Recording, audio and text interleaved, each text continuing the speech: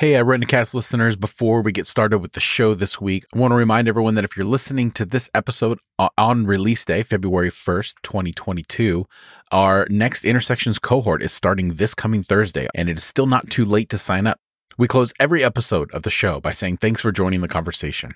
And we hope that is what you're doing with trusted friends and our family. But we also understand that for many of you, there's no one to speak to. Deconstruction can be a lonely process. Intersections is an opportunity to speak with other people who have experienced pain and heartache of being in fundamentalist communities. These weekly conversations are going to be facilitated by your hosts here at Irenicast.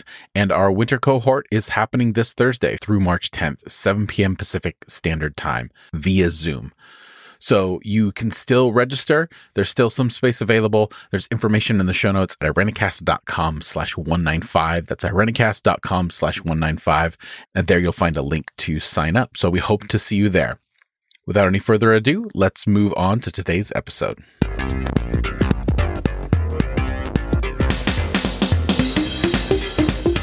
Hello, everyone, and welcome. We are Irenicast, a group of folks leaning into our progressive Christian imagination. I'm Casey. This is Rajiv. And I'm Jeff. On the first and third Tuesday of every month, we provoke conversation for shifting perspectives on theology and culture. Thank you for joining us this week. As we are here together, Bonnie is on assignment, and so it is just the three boys hanging out. So we are going to be having a conversation in reflection to a wonderful conversation that Bonnie had with Carolyn Baker, who was just phenomenal. I mean, I am so excited to pick up her book. I'll tell you, damn, I was actually on the road as I was listening to the episode.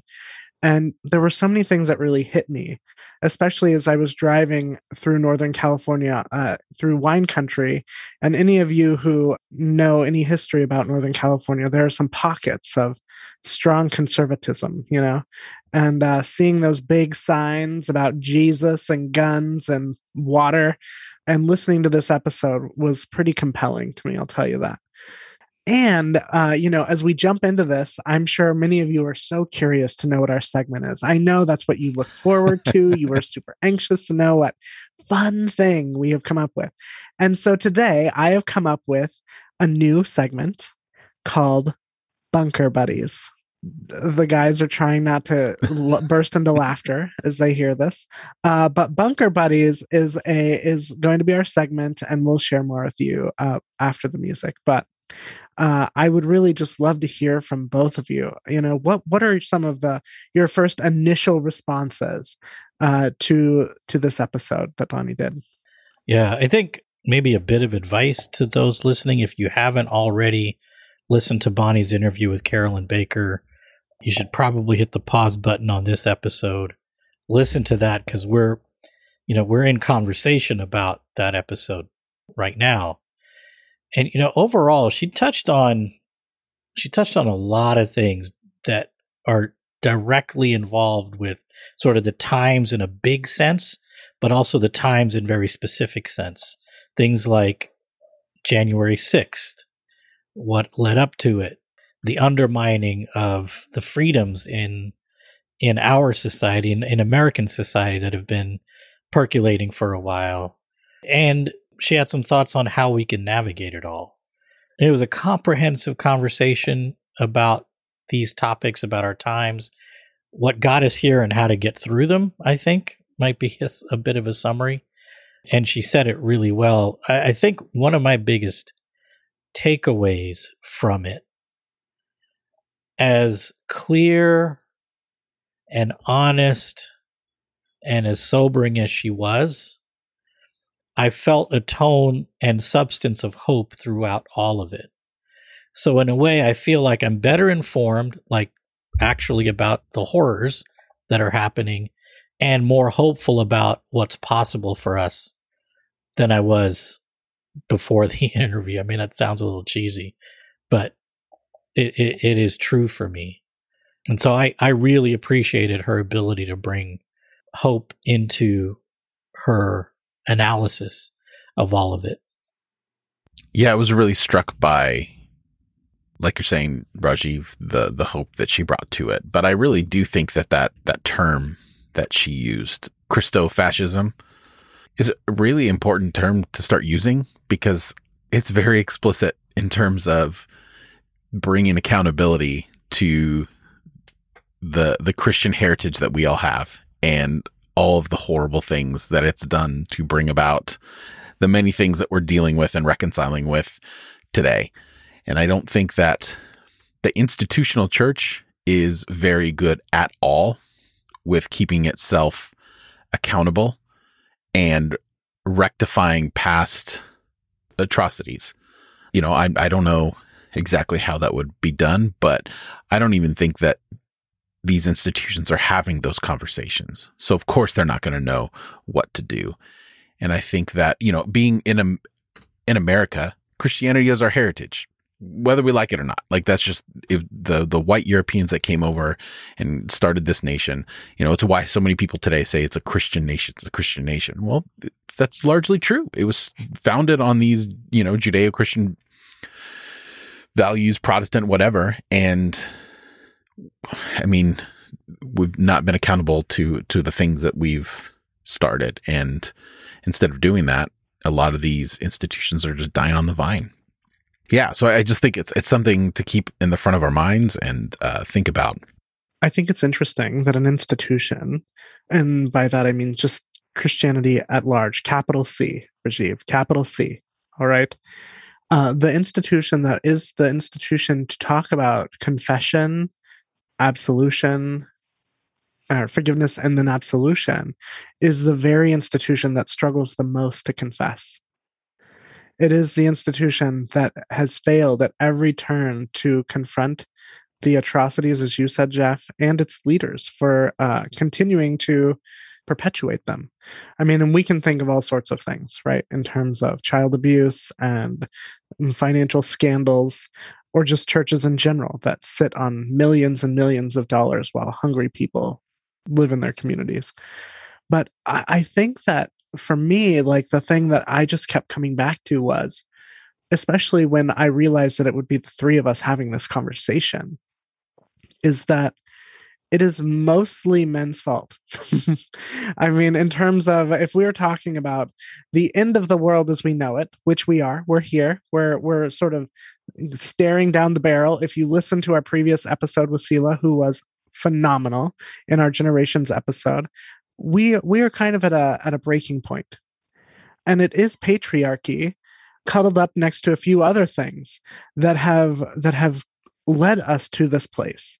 And as men, cis men, I think that in some ways it is appropriate for us to have this conversation today and to sort of talk about historically, how did we get here? Theologically, what are some of the issues? And I would love to round off the conversation, Rajiv, with your hope. We talked a few episodes ago about hope, and that, the vehicle towards hope is wonder and gratitude. So maybe I would love to hear that towards the end. But just in this meantime, I mean, I'd love for you all to pick up on some of that around where we are. Yeah, I think the analysis, the comment around, men have been violently, we've used violence as a tool to keep our control over things historically. And, I hear you when you say, the church hasn't done the confessing, etc. And I mean, I think, frankly, I think the church is a convenient scapegoat. I think everything is a convenient scapegoat because the real ill is men are in charge of the church and have been. Men are in charge of all the stuff, and we have been. And so it's men that are the problem. Can you imagine what Christianity would look like if women were in charge from A to Z? And some of us men got to, be in support of an institution that was run by, visioned by women? It would be a completely different universe. And so I agree with you. The lack of confession, contrition, accountability is inherently a male supremacist problem, a patriarchal problem. And, we men have kind of run everything for too long. And it's gotten us where it's gotten us, and things need to change. So part of that maybe exploring as we continue this conversation, exploring what that stepping back can look like. That readily comes to mind is the common denominator, whether it's government, corporations, industry, religion. The common denominator is male supremacist domination. I know that this is bad science because the correlations are not, 100%. But I'm even thinking of COVID and the countries that are ran by women that have not had the issues that we have had. I think of New Zealand specifically. Germany is another one where women are running the countries and they are not having the issues with COVID that we are. Again, someone might want to, check me, but really. Well, I think that's a really great observation. I think Germany's having trouble similar to what we're having as far as vaccination rates and stuff. But the way Angela Merkel handled that leadership role, she's a scientist. And so she understands the systems. Is the New Zealand Prime Minister Jacinda Ardern? It's embarrassing to not know her name because she's really amazing. But yeah, the way they handle it, they were just like, that poor island nation, like if they got it, they'd be in big trouble. Yeah, they handled it incredibly well. But I think it's the leadership, these are people that approached it with a lot of thought, a lot of intellect, and a lot of compassion and administrative skill. Yeah, good science or not, that's a good point.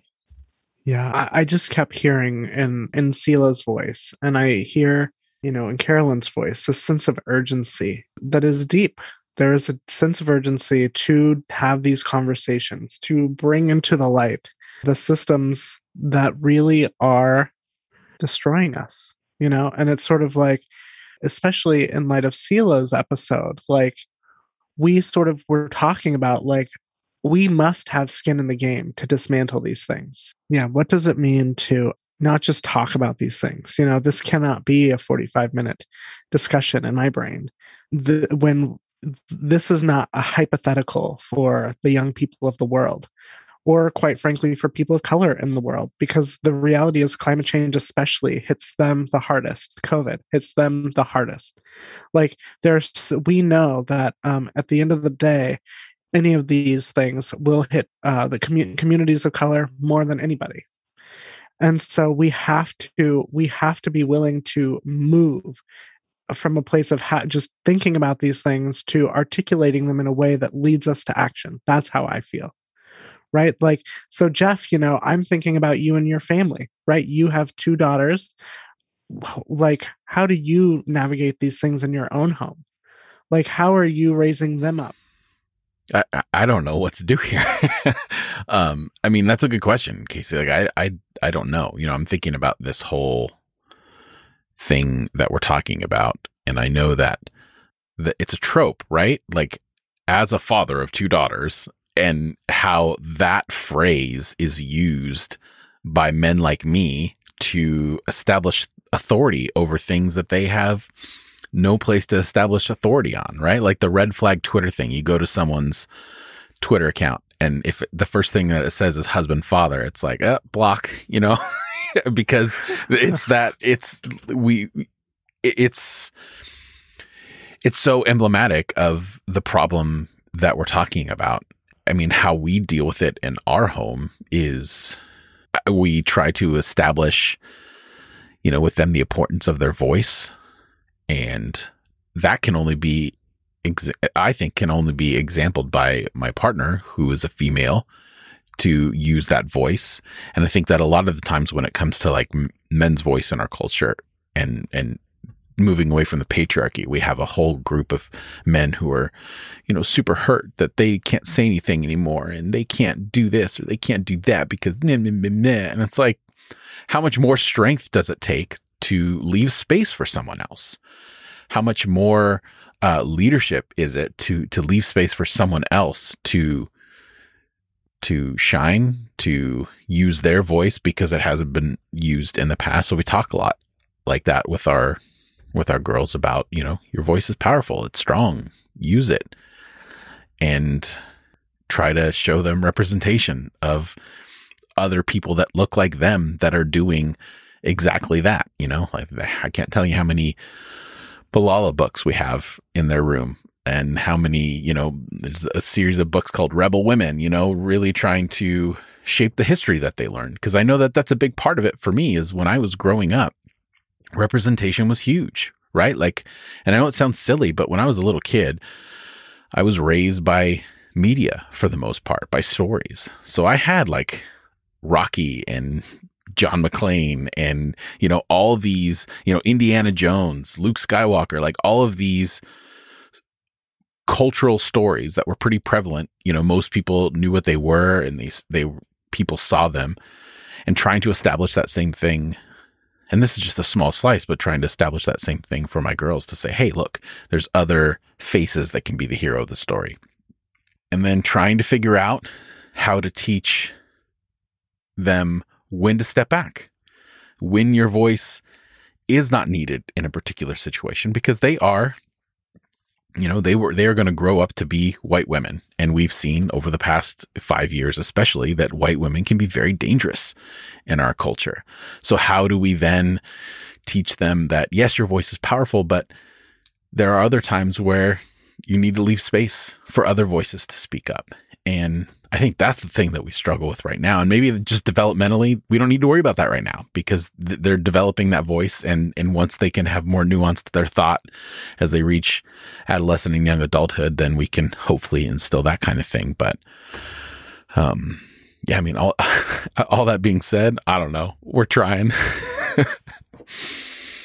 Well, as someone who knows your kiddos, they have no problem speaking. And I love No, that. they don't. I literally love coming to your house, and I will sit there for an hour and they will tell me a play-by-play of their favorite movie or favorite show. And I just really appreciate that. And they have opinions about the characters and what their hopes for their development. And I just love that. So I think you're doing a great job, Jeff. But really, all credit goes to Kat. We know that. So. It's true. It's true.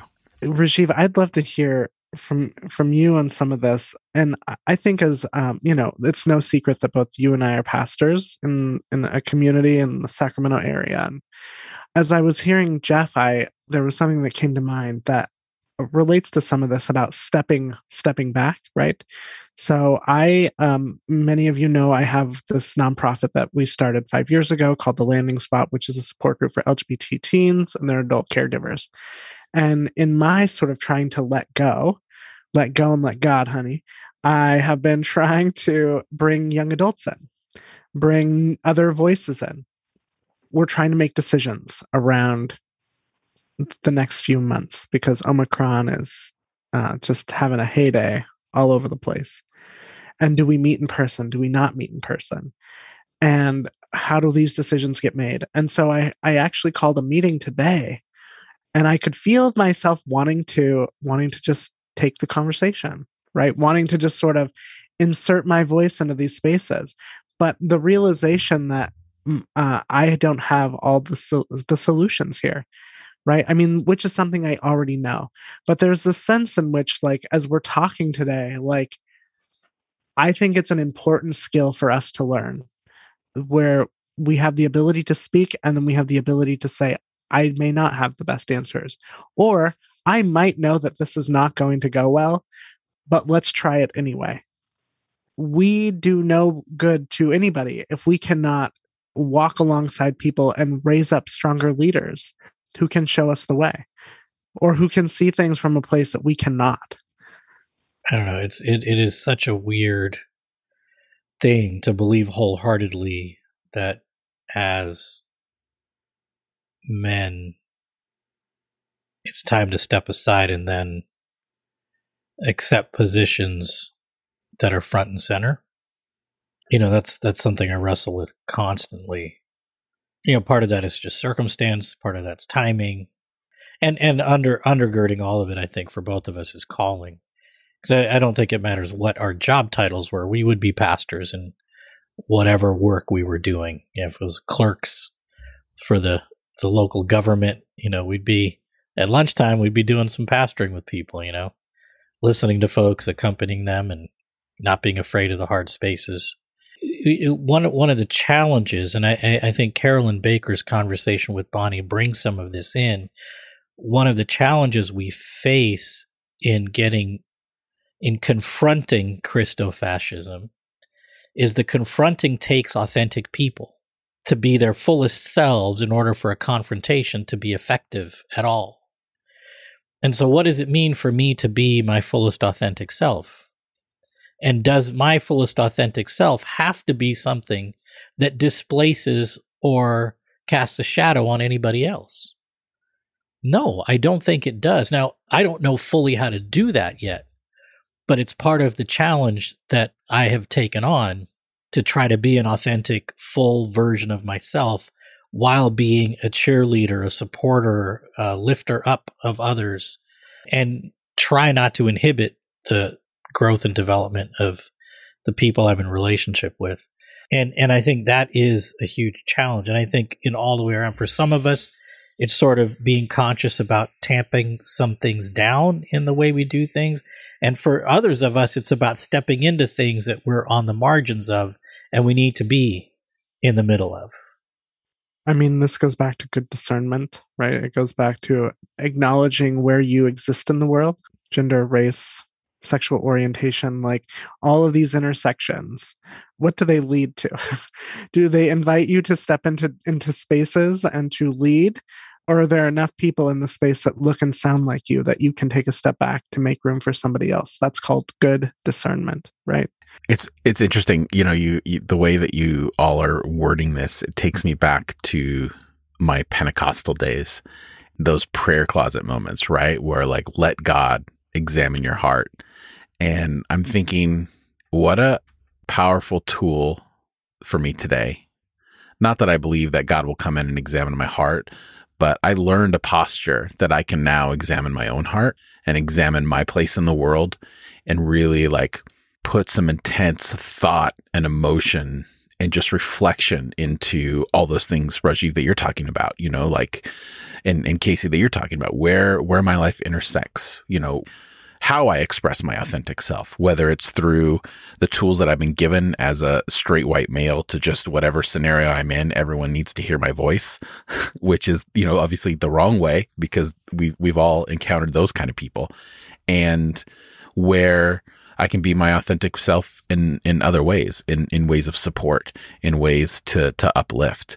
And I think that, adopting a spiritual discipline, if that's what we want to call it, of really self-reflection and with those things in mind, not because usually it was, at least for me in a Pentecostal set, it was like, what is my purpose? So it always put me at the center of that.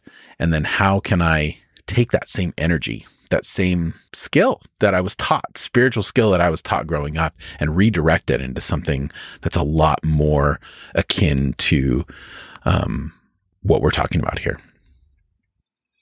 I have a question, and I mean this sincerely. It's not a joke. But you said prayer closet? Is that not a term that was used that's used outside? I don't know if that's just a Pentecostal thing, but that sounds like at once fascinating and lovely and wonderful and scary as F. Well, it can be, for sure. What is it? Casey, it's not a literal thing. I don't have like a prayer closet, like with, Okay, no, I figured that. Okay. I figured that. Well, actually, I do have a prayer closet, Rajiv, and it's just a bunch of pictures of you. And Oh, God. No, okay, I gotta go. Is that why you needed is that why you needed those tea candles for me, those tea lights? Jeff? Exactly. Don't worry, Casey, you have your closet too. No, I'm just joking. I don't live in closets anymore. But okay, is that a term you haven't heard either, Casey? No, I never heard that term. It's just but I meant I went to very inappropriate and dark places when I heard it. So. Well, I guess to clarify for any Protestants that don't have a Pentecostal background, it's just like a metaphor for like you put yourself alone with God, and you lock called those quiet times. Right. We said quiet time, but prayer closet was the term that I grew up with. Maybe it was just my weird community, or I don't know. If you're out there, please validate my experience by telling me that you've heard that term before. But it's just a shutting away, right? Like a shutting away and being alone with God away from everyone else, which my professor in college told me that some of the worst atrocities in Christianity happen when one man went alone in a room with his Bible. And I tend to agree with that. Wow. I love that. Yeah. Prayer closet. Does that help shed some light on it? I know it's weird. Like Pentecostalism, there's a lot of weird stuff I could share. That could be a whole episode if we want, the weird things of charismatic Christians. But yeah, that would be cool. That would be really cool. No, it's just such an interesting term that, yeah, I don't know. It's and as somebody who's pretty claustrophobic, it's problematic from that front. So I'm glad to hear it's not a literal closet, Jeff. No. That you're making or have in the corner of your garage. Yeah, no. But yeah, no, it's interesting. I mean, that the spiritual practices and the language that we put around it can be fascinating and meaningful in different ways. So anyway, thanks for clarifying that. There was a moment when they were talking about Christofascism, Carolyn and Bonnie, and there was this moment when they were talking about how do you deal with people, and I swear to you that it sounded a lot like this: we can hate the sin but love the sinner. It sounded like that. It really did. It was we can love our family members or our Trumper neighbors, but we do not have to accept their sort of political, scary ideologies or their aggression, right? And I went there. I mean, it was almost like, boom, I could connect these two things. And this sort of fear of like, oh my God, have we become like the exact opposite and of the same people that we despise, right? I really am fascinated with this idea of like, how do we walk alongside people? You know, Carolyn gave us some great tips, like don't get pissed, which is always the hardest part for me. Like I'm immediately pissed. Be curious, which is great. You know, where did you get that information? And for many of the people I know and love who live in that world, a lot of what I get from them is, well, I thought it, therefore it's true. It's like almost like you think, therefore you are, or something. That was really compelling to me about like, how do we walk alongside people? And also, how do we help them get curious about their own information intake, where they're receiving this and how they're making decisions for their lives? Yeah, the template for engagement that Carolyn Baker offered in that interview was brilliant, thoughtful, and compassionate. I haven't re-listened again, but I have plans to re-listen and actually write out notes because it's super good. Casey, I got the same vibes that you did. The hate the sinner, you know, or hate the sin and love the sinner. With that particular portion of the conversation. And I wonder too, you know, I think everyone needs to know their boundaries, what they can handle and what they can't handle. I think there's room for compassion with those that are close to us, family, whatever. But I also think there's room for anger. You know, when we're in a place of protest where we're talking about larger issues, part of it is we don't have containers in our society for those emotions. And therefore, I don't think we have containers in our relationships for them. My wife has been listening to a lot of Brene Brown's recent episodes of her podcast, and she got her latest book. I don't remember what it's called, but I'll put it in the show notes. It's something that we've actually been, you know, going back to what you were asking before, it's something we've been talking with our girls about, where she did a survey and like a vast majority of people can only recognize 5 emotions in themselves, even though there's like 87 different nuanced ways that we can feel. And if we can't even see that in ourselves, what kind of toll is that going to take on our relationships if we can't have a container for these nuanced emotions and you know, grace and understanding with others and ourselves when we express those emotions? Because I do think that it's really easy, and I know maybe this is just for me, but it's real easy just to, you know, hold that in and let those things come out in ways that end up being more damaging to those relationships. It's kind of a tangent, but I also think that it's appropriate when we're talking about kind of these big issues where we can take those emotions. No, I don't think it's a tangent at all. And what comes up for me right away, Jeff, when you were talking about the inability to access those nuanced emotions, which there are many of, and they're probably not really even that nuanced, they're there. But this, again, I think is a byproduct of toxic male supremacy, where we're like, look, you're allowed to be angry. You're allowed to fight. You're allowed to, like, we're just in denial about so much. And then that template, that inability just gets forced on everybody. And so we struggle with that. Thank God for Brene Brown. I mean, really, geez. Before we end our conversation, I'm kind of jumping here, but I just want to talk about the cover, because in the interview, Carolyn references the cover that she really likes to her book, and I'm looking at it right now, and just so it's in front of me, and it's so powerful. There's the Kindle version, which is sort of the, I don't know what you'd call it. It's the watered down version that she's not a big fan of. And then there's the version that she chose in partnership with an artist that she's in relationship, has a cousin or something.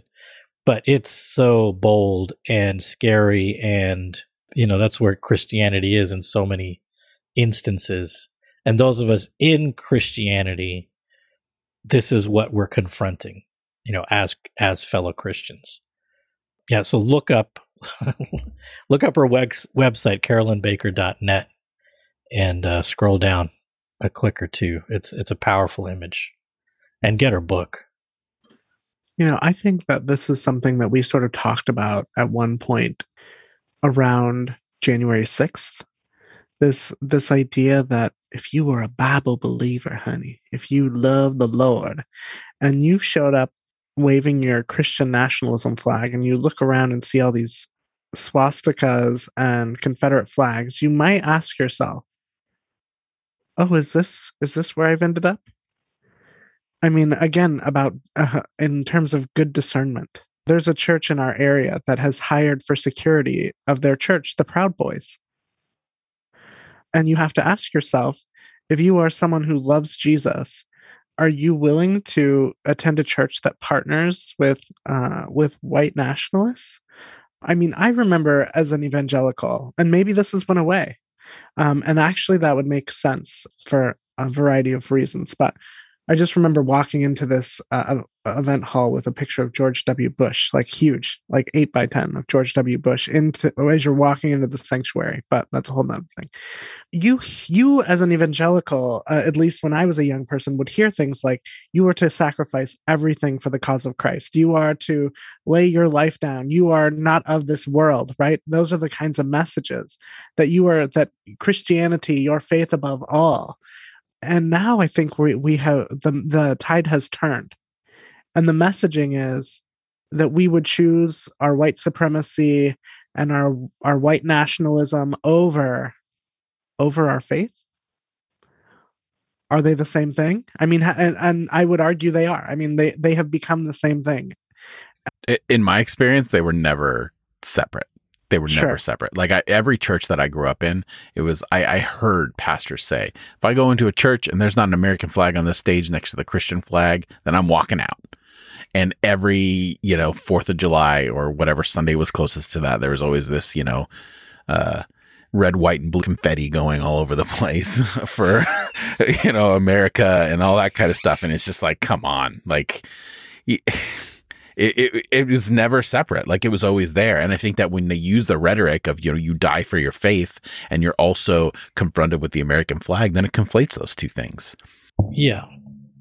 Yeah, absolutely. But I also think it's important for us to frame, American Christianity is a very adolescent, pimply-faced Christianity. It isn't the large body, the ancestry and history of Christianity. It's a blip on the landscape of the scene. It is a dominant force in our experiences.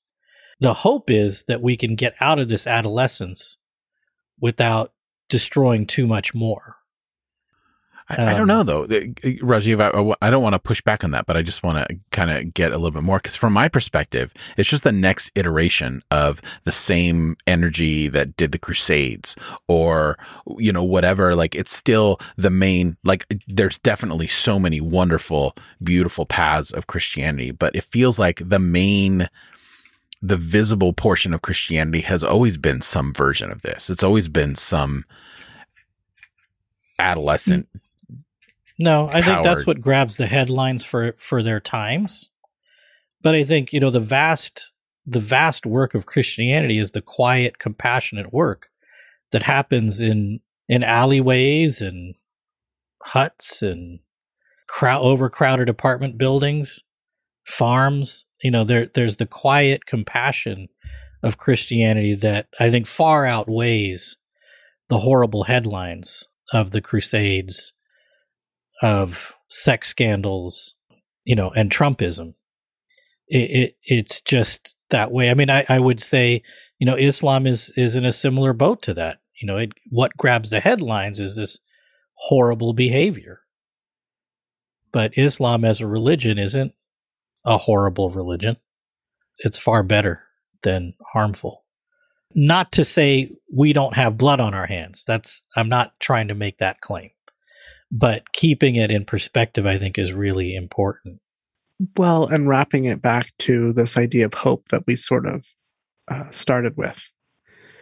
The invitation from the episode was get involved, right? Get involved. Do what you can.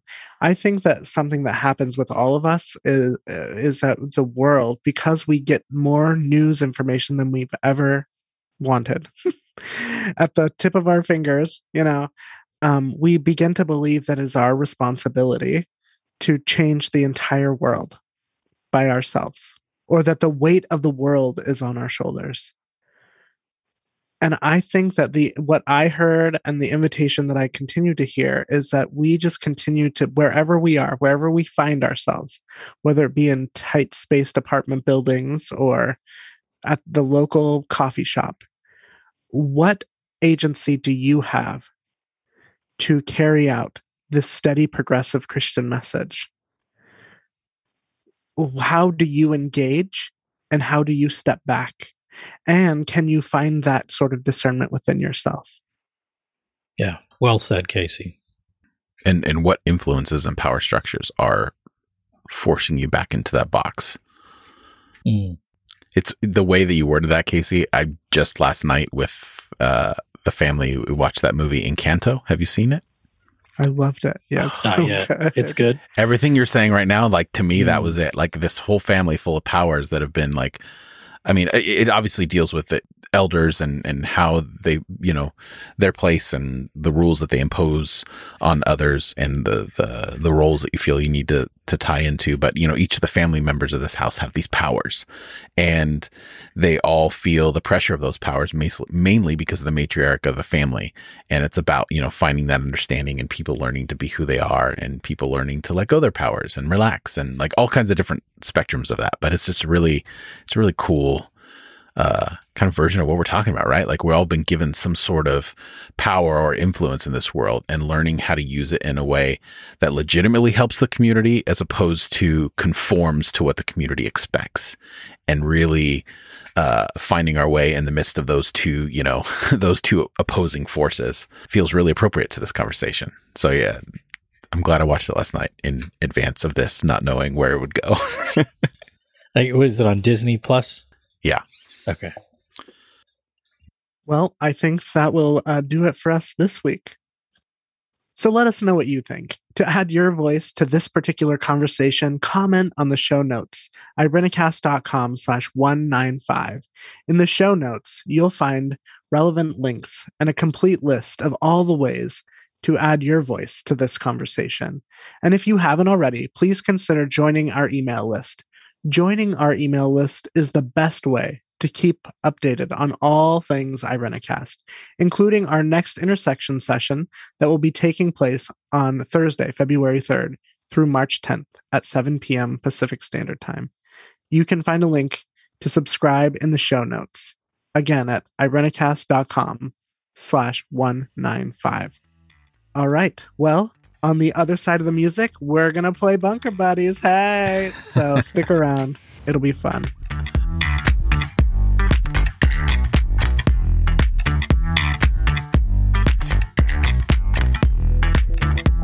All right, and we're back. And so today we will be enjoying our segment, Bunker Buddies. Guys, you're my bunker buddies for life. BBLs. You're my BBLs. And so if we were going to be in a bunker together, you're only allowed 3 items. And I would ask that you each be considerate of our BBL living situation.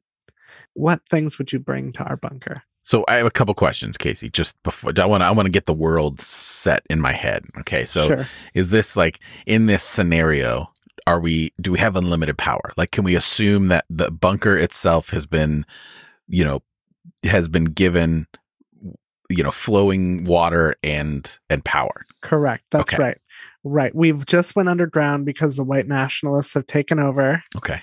And they're all praying to Jesus, and so we're hiding out. In the very way that they were convinced they would have to hide out, we now finally have found our way to the bunker. We have power and water. Gotcha. And So is it- unlimited power, potable water. Right. Okay. And is it like a one big room, or are we like a house situation where we have a kitchen and a living space? This is a lot. This is a lot. We have a communal kitchen, and it's not like a fancy kitchen. You get like little propane tank. It should just be a hole in the ground, Casey, that keeps us safe from the white nationalists. We got potable water and unlimited energy. What else can we ask for? That's exactly right. Other than a prayer closet. I think we should have that. Should just come standard prayer closet. It should. I mean, every bunker has a prayer closet. Oh man. All right, Casey. How do you want us to do this? You want us to go one by one, or Get 3? Do we get 3 things? we get 3 things? And the 3 things can have like magical properties, like be unlimited, or I feel like there's a limit to these things. okay, all right. Casey, I think it would be helpful if you started us with your first item so that we can get an idea on what you're thinking and what way you're going, and then we can follow behind. Sure. Because we will not have internet in this world, because internet is full of fake news and pornography, the white nationalists have ended internet access, which means we cannot stream things.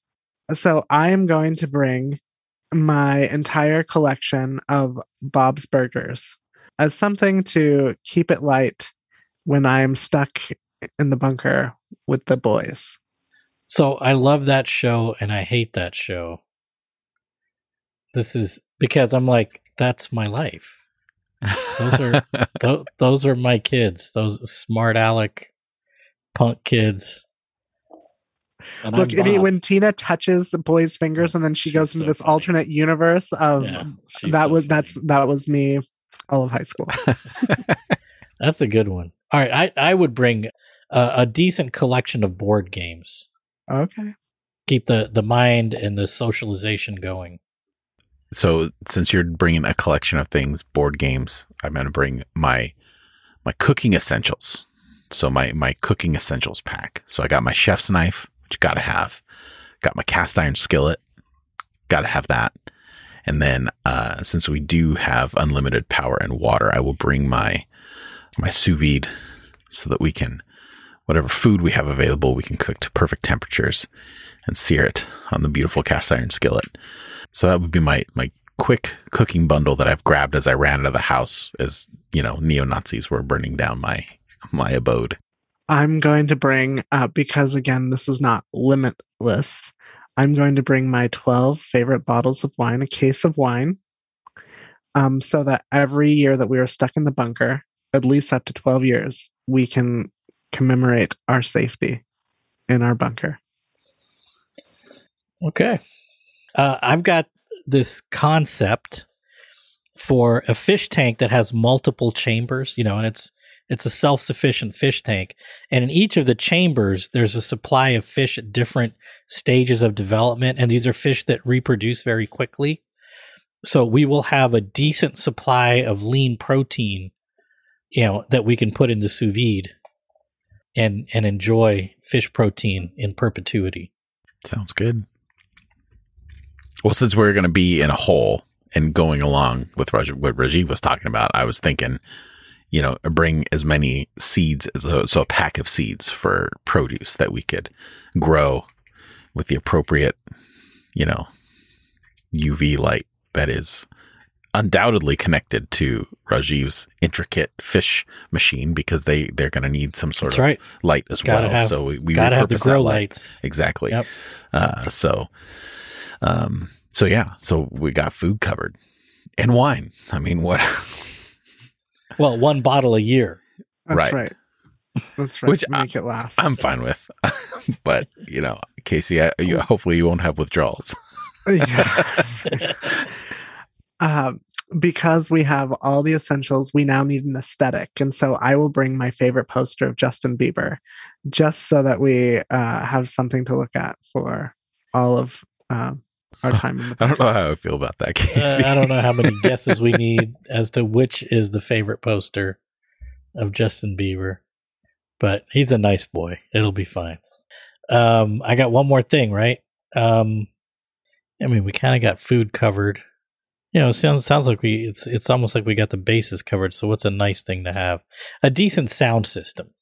Yeah. Okay. So we can listen to Justin Bieber. So we can, listen to music, and with that already comes equipped with a hard drive with like a bajillion songs of all the genres. So we will be entertained through music.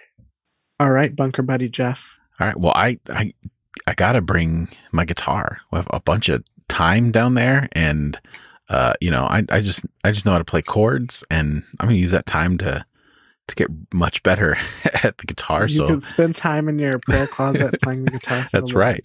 And then if later the hard drive fails, then we can do some live music, and I'll play the guitar and Casey will sing. That's right. Yeah, I'll just add a little drum kit to that thing. I always wanted to learn to play the drums. There you go.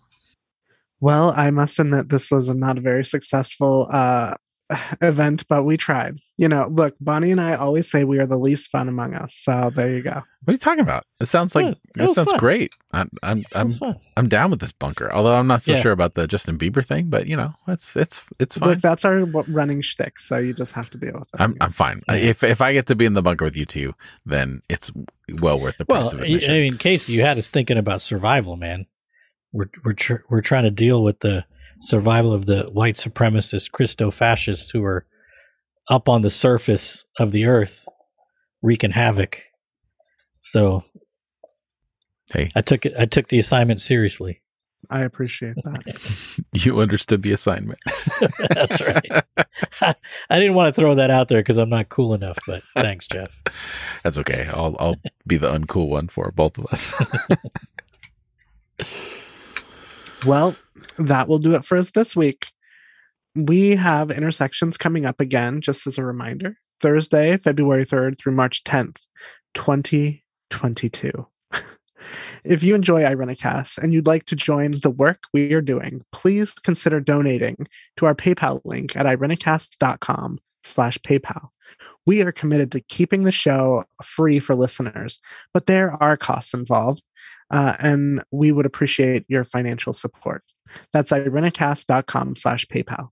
Irenicast is also a nonprofit organization, so your donations are tax deductible. You can also support the show by simply making sure you follow the show wherever you listen to this podcast. And if the platform allows it, please leave us a rating and or review. So for this week, I'm Casey. This is Rajiv. And I'm Jeff. Thanks for joining the conversation.